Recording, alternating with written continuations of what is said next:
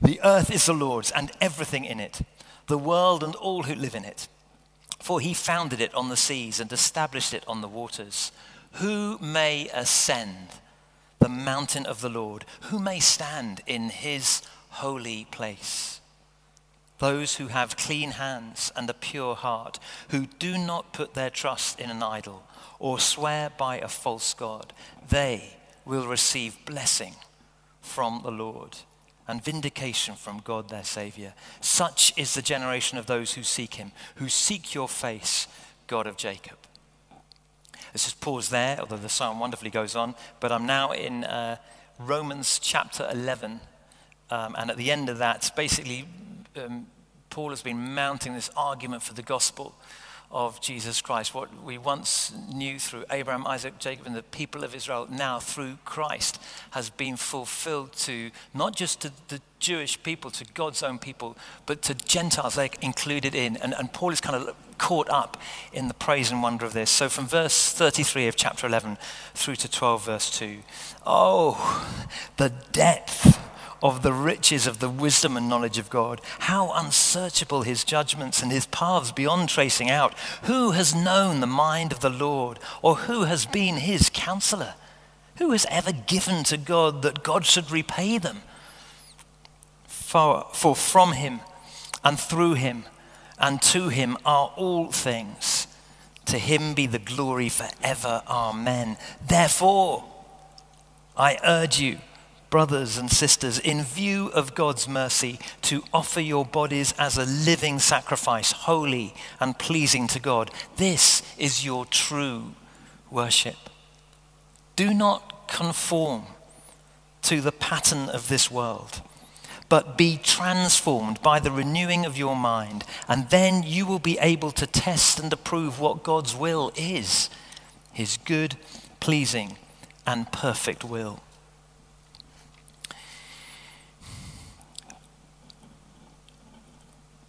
We're employing this metaphor of a mountain, and a mountain being something big and challenging that nevertheless we are called to ascend. That's the little theme for this series as we look to embrace our own challenges and join with the challenges of all our brothers and sisters and men and women across this globe as we enter into 2021.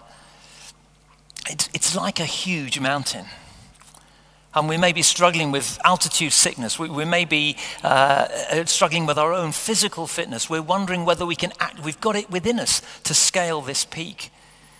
We're wondering whether we are skillful enough with rope and ice axe and crampons and all the climbing paraphernalia that may be available to us.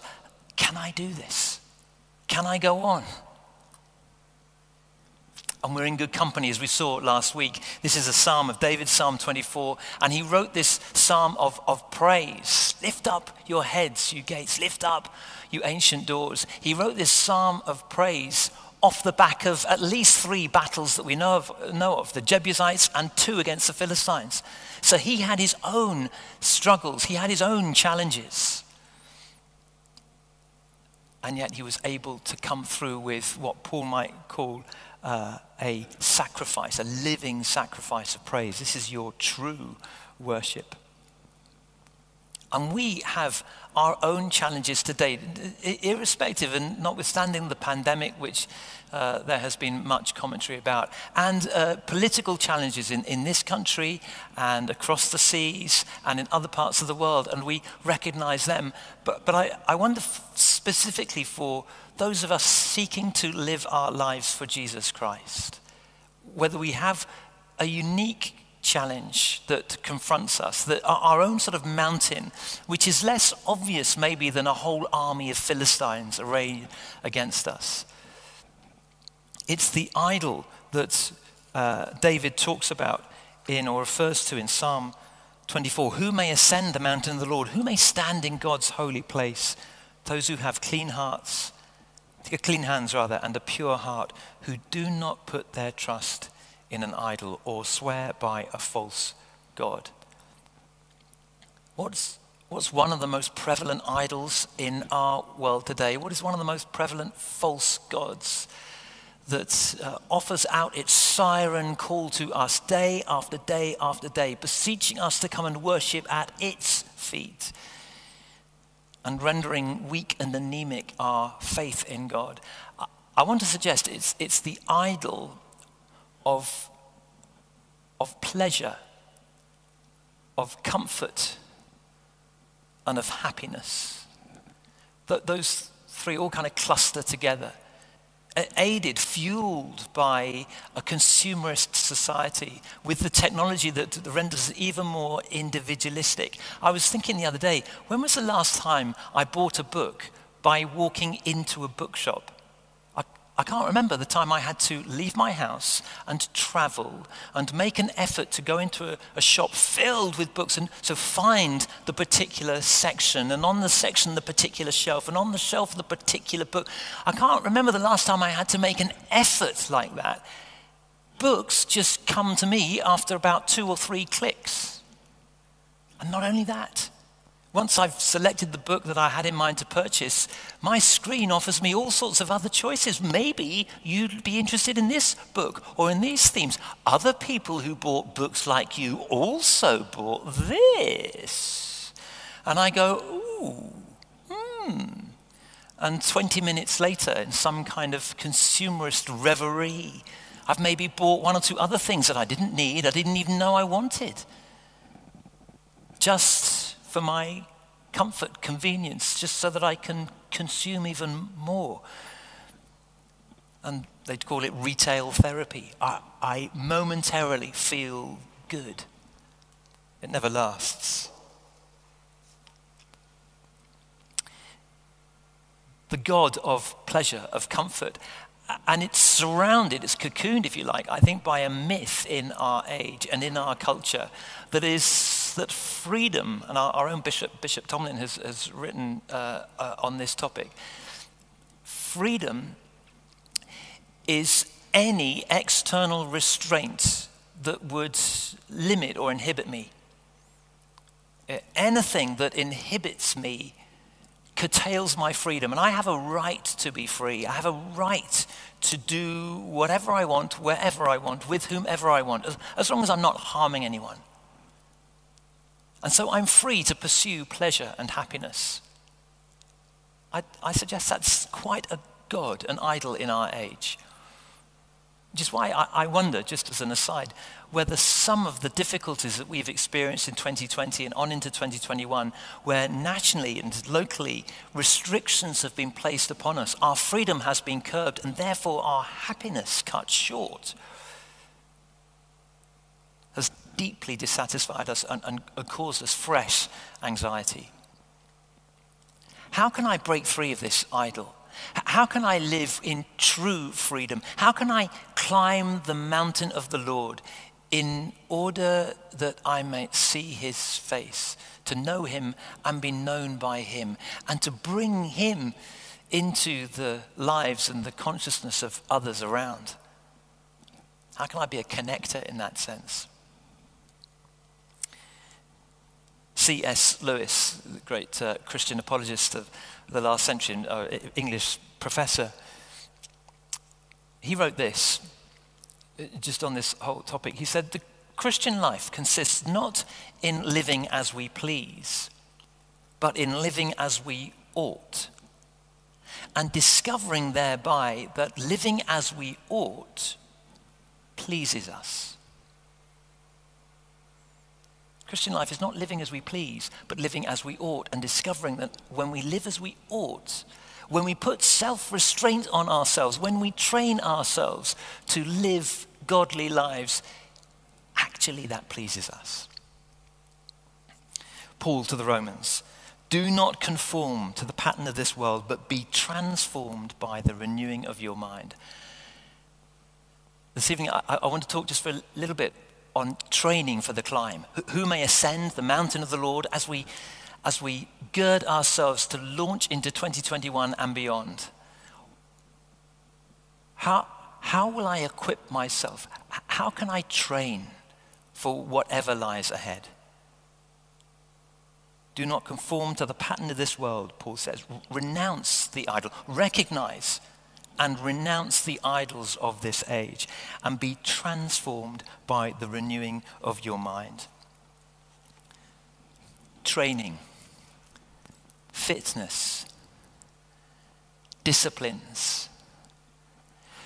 Not on occasion trying to do the right thing, but consistently training to become the right person. Discipline is not trying on occasion to do the right thing, but training consistently to become the right person. I want to look at a couple of myths or misunderstandings around spiritual disciplines, training for godliness, as Paul puts it to one of his proteges, Timothy, a rule of life, if you like. I want to look at two myths and then one sort of principle, if you like, that I found incredibly helpful in releasing spiritual life in my practices, in helping me to develop a discipline, a rule of life that enables God's life to flourish in me. So here's the first myth or misunderstanding, and it's this. And maybe it's around the language. When we talk about discipline or a rule of life, and we think, hang on, discipline, rules, and we kind of quickly carry back to perhaps when we were at school. We've maybe come to associate, maybe understandably, that discipline equates to punishment. That when I did something wrong, in order for those in authority over me to discipline me, to train me in the way I should go, it involves some form of punishment. And therefore, the idea of a spiritual discipline carries punitive overtones. Or a rule. We don't like rules. That goes against our cultural god of freedom. I don't want rules to inhibit me. I want to do what I want. So this idea of discipline or punishment, of rules, it kind of creates in us a mindset, this is not somewhere I want to go. But it's a misunderstanding. Spiritual disciplines, training for godliness, being transformed so that we might know, test and approve God's will in our lives, then they're not so much a penance as a practice. They're not deadening as they are life-giving. They are ways in which I cooperate with God to release more of his life in and through me, so that more and more of me can naturally tune in to more and more of him. I can test and approve what God's will is. Dallas Willard, who I mentioned earlier, sorry with the mics at the top of my talk here, but I was just flagging up some books. If you Google Dallas Willard and pretty much anything you can get hold of him, read it, but particularly stuff around discipleship, renovation of the heart, spiritual disciplines and so on. He puts it like this is a beautiful phrase. He just says that spiritual training, spiritual disciplines, a rule of life is learning effective cooperation with the divine order. A beautiful phrase. Learning effective cooperation with the divine order. I like to think of it as tuning into the rhythms of heaven and learning to dance to the beat here on earth. You remember Jesus? In John 15, he said to his followers, "Abide in me, and I will abide in you." There's a command and a promise. The command is abide, live in Jesus. And as you rest in him, as you sort of lean into him, as you rely on him, he will abide in us. And you will bear much fruit. Your life will begin to demonstrate and flow out with my life. The fruit of the Spirit, more love, more joy, more peace, patience, kindness, gentleness, faithfulness, and self-control. And then we can test and approve what God's will is, his good, pleasing, perfect will. David danced with all his might, we saw last week in 2 Samuel 6. He was dancing to the rhythm of heaven, even though he was faced by Philistines who were no doubt licking their wounds and out to get him again. He had all sorts of challenges that he was going to face. but he dances. He disciplines himself, battle-weary as he is, probably scarred as he is, mourning the loss of colleagues and friends on the battlefield. Nevertheless, he dances with all his might. That's discipline. That's focused determination. And as David danced in the presence of God, so we look to live our lives to the audience of one. God the Father through Jesus Christ. Jesus is our focus. We've just finished celebrating the fact that he came to live amongst us, to be with us. We've seen, John says, we've seen his glory. We know what God looks like in our own skin and blood, flesh and blood, skin and bones. That's what I meant to say. He's given us a role model. He's given us inspiration. So we don't pursue disciplines for discipline's sake. We're not trying to live a rule for a rule's sake. No one practices the piano in order to become really good at practicing the piano. No, you practice the piano in order to become good at playing it.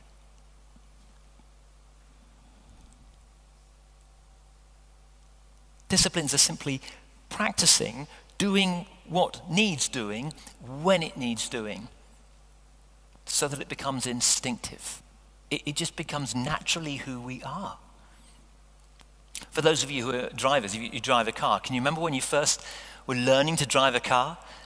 Was there ever a time when you had each foot and each hand all responsible for doing something different, be it the accelerator or the clutch, and learning to get the bike with your feet, while also trying to use the gear stick with your left hand and steer the car with your right hand? All those different parts. Can you remember how you thought you were almost going to blow up? Just worrying and stressing about all these different things. I remember one of our children, all three of them can drive now, but when I was sitting in the passenger seat with one of them, and I remember they're saying, I'm never going to be able to do this, as we kind of kangarooed ourselves to the next stall.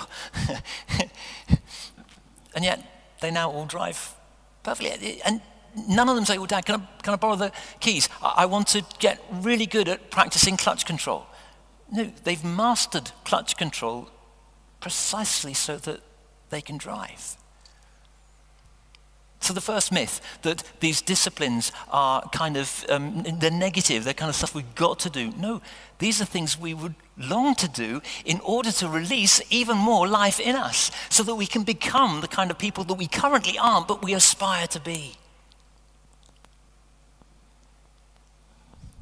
Second it's more a false framework, I think, than a myth, but it leads to a misunderstanding, and it's this. When we talk about discipline, or about work, or about striving, or fitness, or expending energy, focusing, David dancing with all his might, and it sounds as if we're talking about a lot of human effort. And doesn't that rather negate the whole premise of the gospel, the good news of God coming in search of us, that it's all soaked and predicated in grace, in God's gift to us? Isn't this Christian living something that we receive rather than something we work towards? I think it's just approaching this whole area in a skewed framework. If I can put it like this, the opposite of grace is earning, not effort.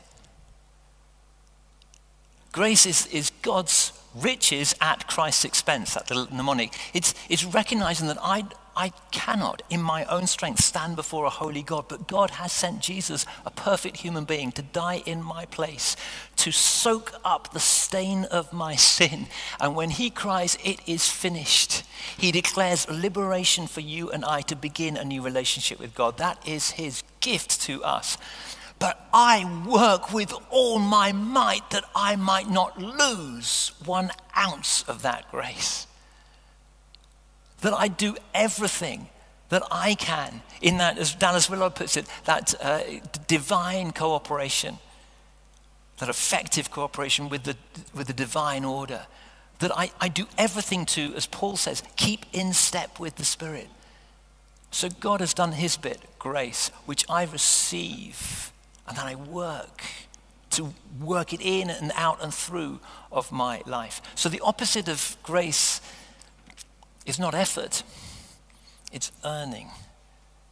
Indeed, Paul writes to Timothy, he's a kind of, a mentoree, a young leader that he's training up. And in 1 Timothy chapter 4 and verse 7, he says, train yourself to be godly. And the Greek word that we translate train there is the Greek word gymnase, from which we get the word gymnasium, among others. In other words, what do you do in a gym? You just see there's a whole lot of grunting and sweating and panting and puffing. There's a lot of energy expended in order to work on the body.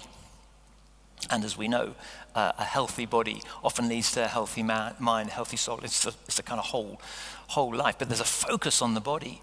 Well, here Paul is saying to Timothy, it's good to be fit and healthy in a physical sense, but train yourself to be godly. Train your soul, train your spirit, discipline.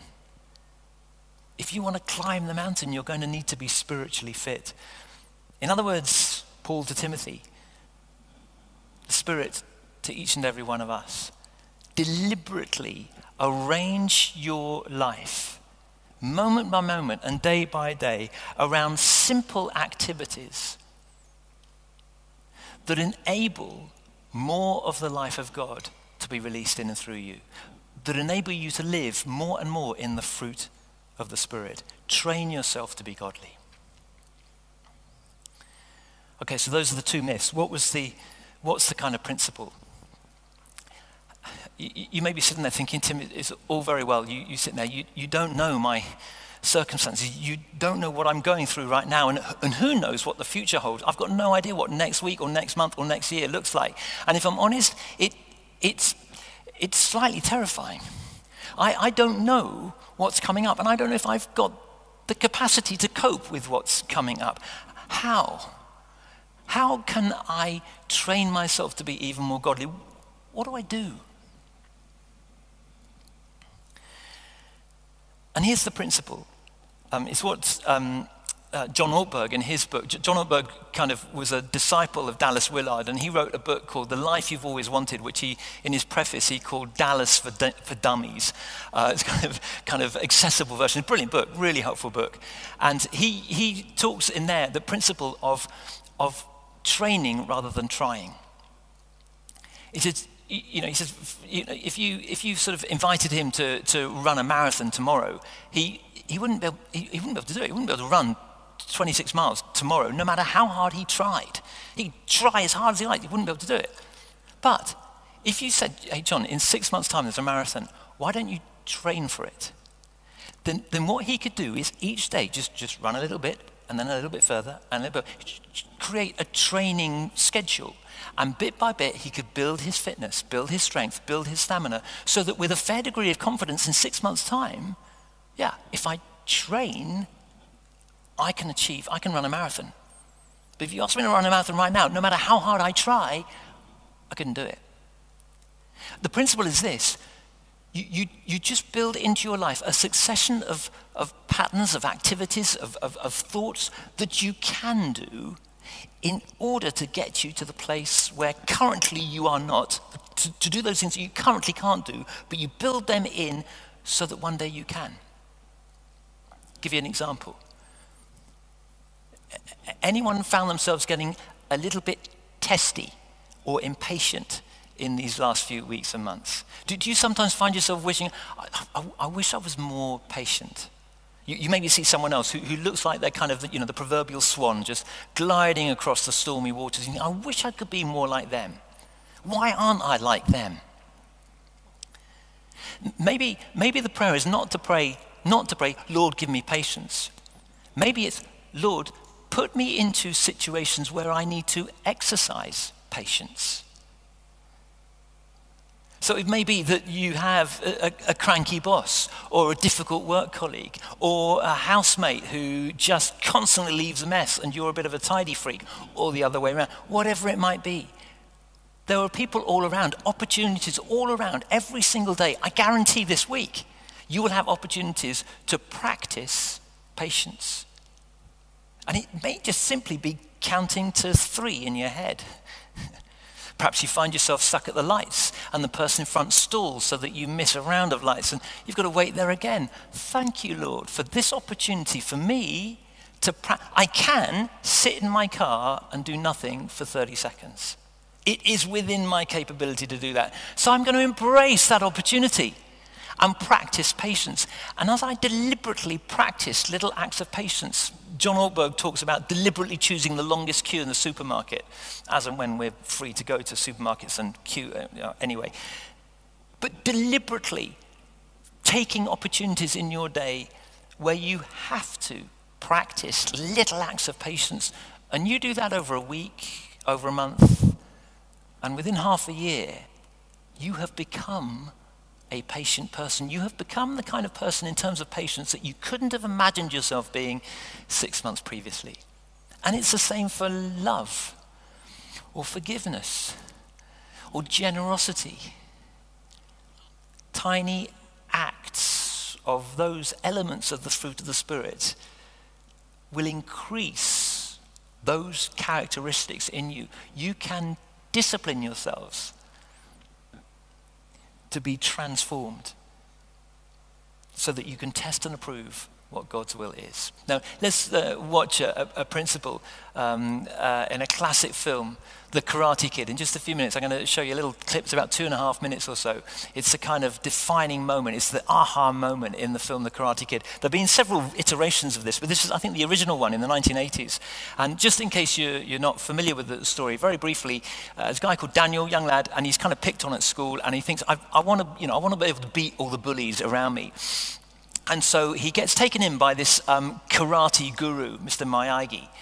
And Mr. Miyagi kind of takes him in with the promise that he will train Daniel to be a prize karate fighter, and he'll be sort of in the thrall of everyone, all of the school bullies. But Daniel sort of gets a little bit puzzled to discover that actually what Mr. Miyagi gets him to do is a whole load of menial tasks. So rather than training him to become this karate thing, he finds himself, he's got to endlessly sand this floor. He gives him some sandpaper and he just gets him to sand the floor. And he shows him how and then leaves him to sand this whacking great wooden floor. And now, well, I've done that. Right, now teach me to be a karate expert. And he says, no, come and clean my car. And he gives him a couple of cloths. And with one cloth, you wax on. And with another cloth, you wax off. Wax on, wax off. And well, I suppose this is sort of the fee for becoming a great karate expert. So he, wax on, wax off. And then when he's done this, I said, right, now I'm going to be a karate. No, Mr. Miyagi gives him a pot of paint and a paintbrush, and there's this great big wicket fence. And he says, paint the fence, paint the fence. And so Daniel, day after day, paint the fence. And he's getting really fed. When this clip comes in, Daniel basically has had enough of all this kind of slave labor, basically. You promised you would teach me karate, and all you're getting me to do is these chores that anyone could do, simple little things. And here's the confrontation and the outcome.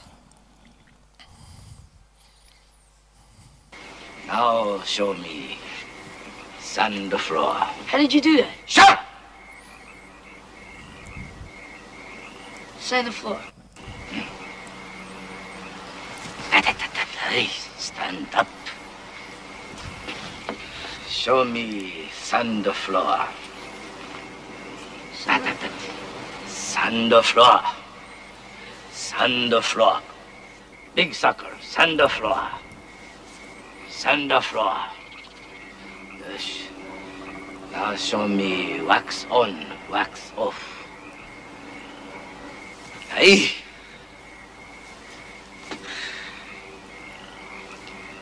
Wax on, wax off. Wax on, wax off. Hey, wax on, hat. Wax off, hat. Concentrate. Look at my eye. Lock a hand. Thumb inside. Wax on, hat. Wax off, hat. Wax on, hat. Wax off, hat. Wax on. Wax off.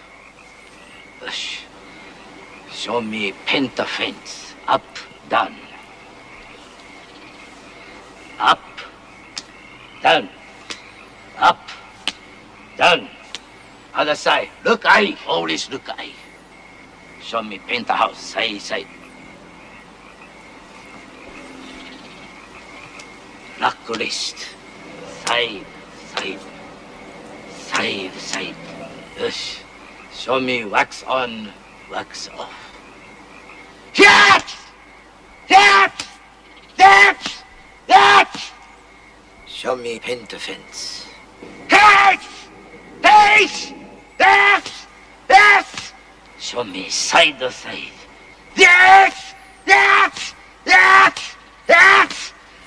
Show me sand or floor.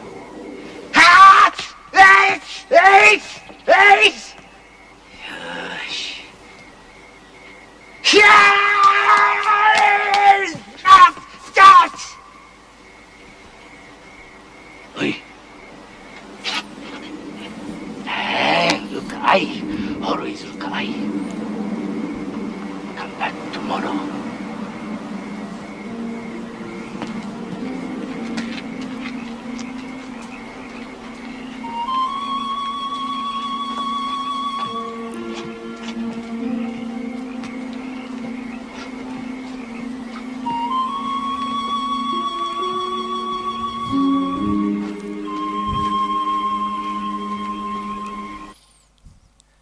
After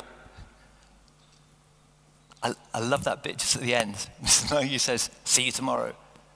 And Daniel goes off realizing, I thought I was just doing all these meaningless tasks, but I have been transformed into someone who can take on a karate guru and defend myself.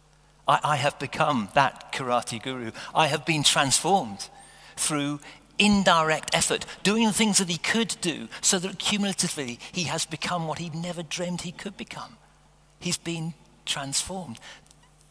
That's how spiritual transformation works. See, you and I, we can try in our best effort and we can get so far in our own effort, in our own strength. But when, and this is the uniqueness of the Christian faith, when God himself, through Christ, by his Spirit, lives in us, then our role simply is to allow the life and the power, the transformation of the Spirit to have free reign in us.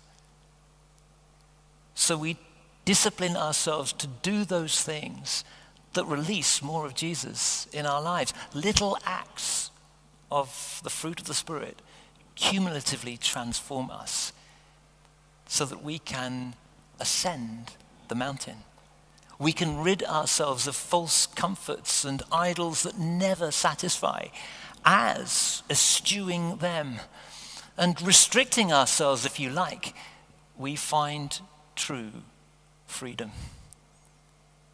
We live for Jesus wherever we are, and we invite others into that great dance. Who may ascend the hill of the Lord? Those who have clean hands, a pure heart, who do not trust in an idol or swear by false gods, who seek his face and his life pouring in, through, and out of them.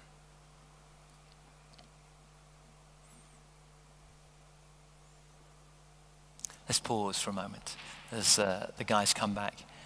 I'm going to just move over, give space for Hixie. Am I still there? But just in this space for you to dare to believe that God can bring that transformation in and through you so that you can be an agent of transformation in your places of work and in your homes and in your neighborhoods, within your family. You can face challenges and overcome them. Not because as contemporary world would have it, anything you think, you can be whatever you want to be, you can dream whatever you want. It's more than that. It's because actually I'm not sure that's really true, if I'm honest. But I think with Christ in us, the hope of glory, anything is possible.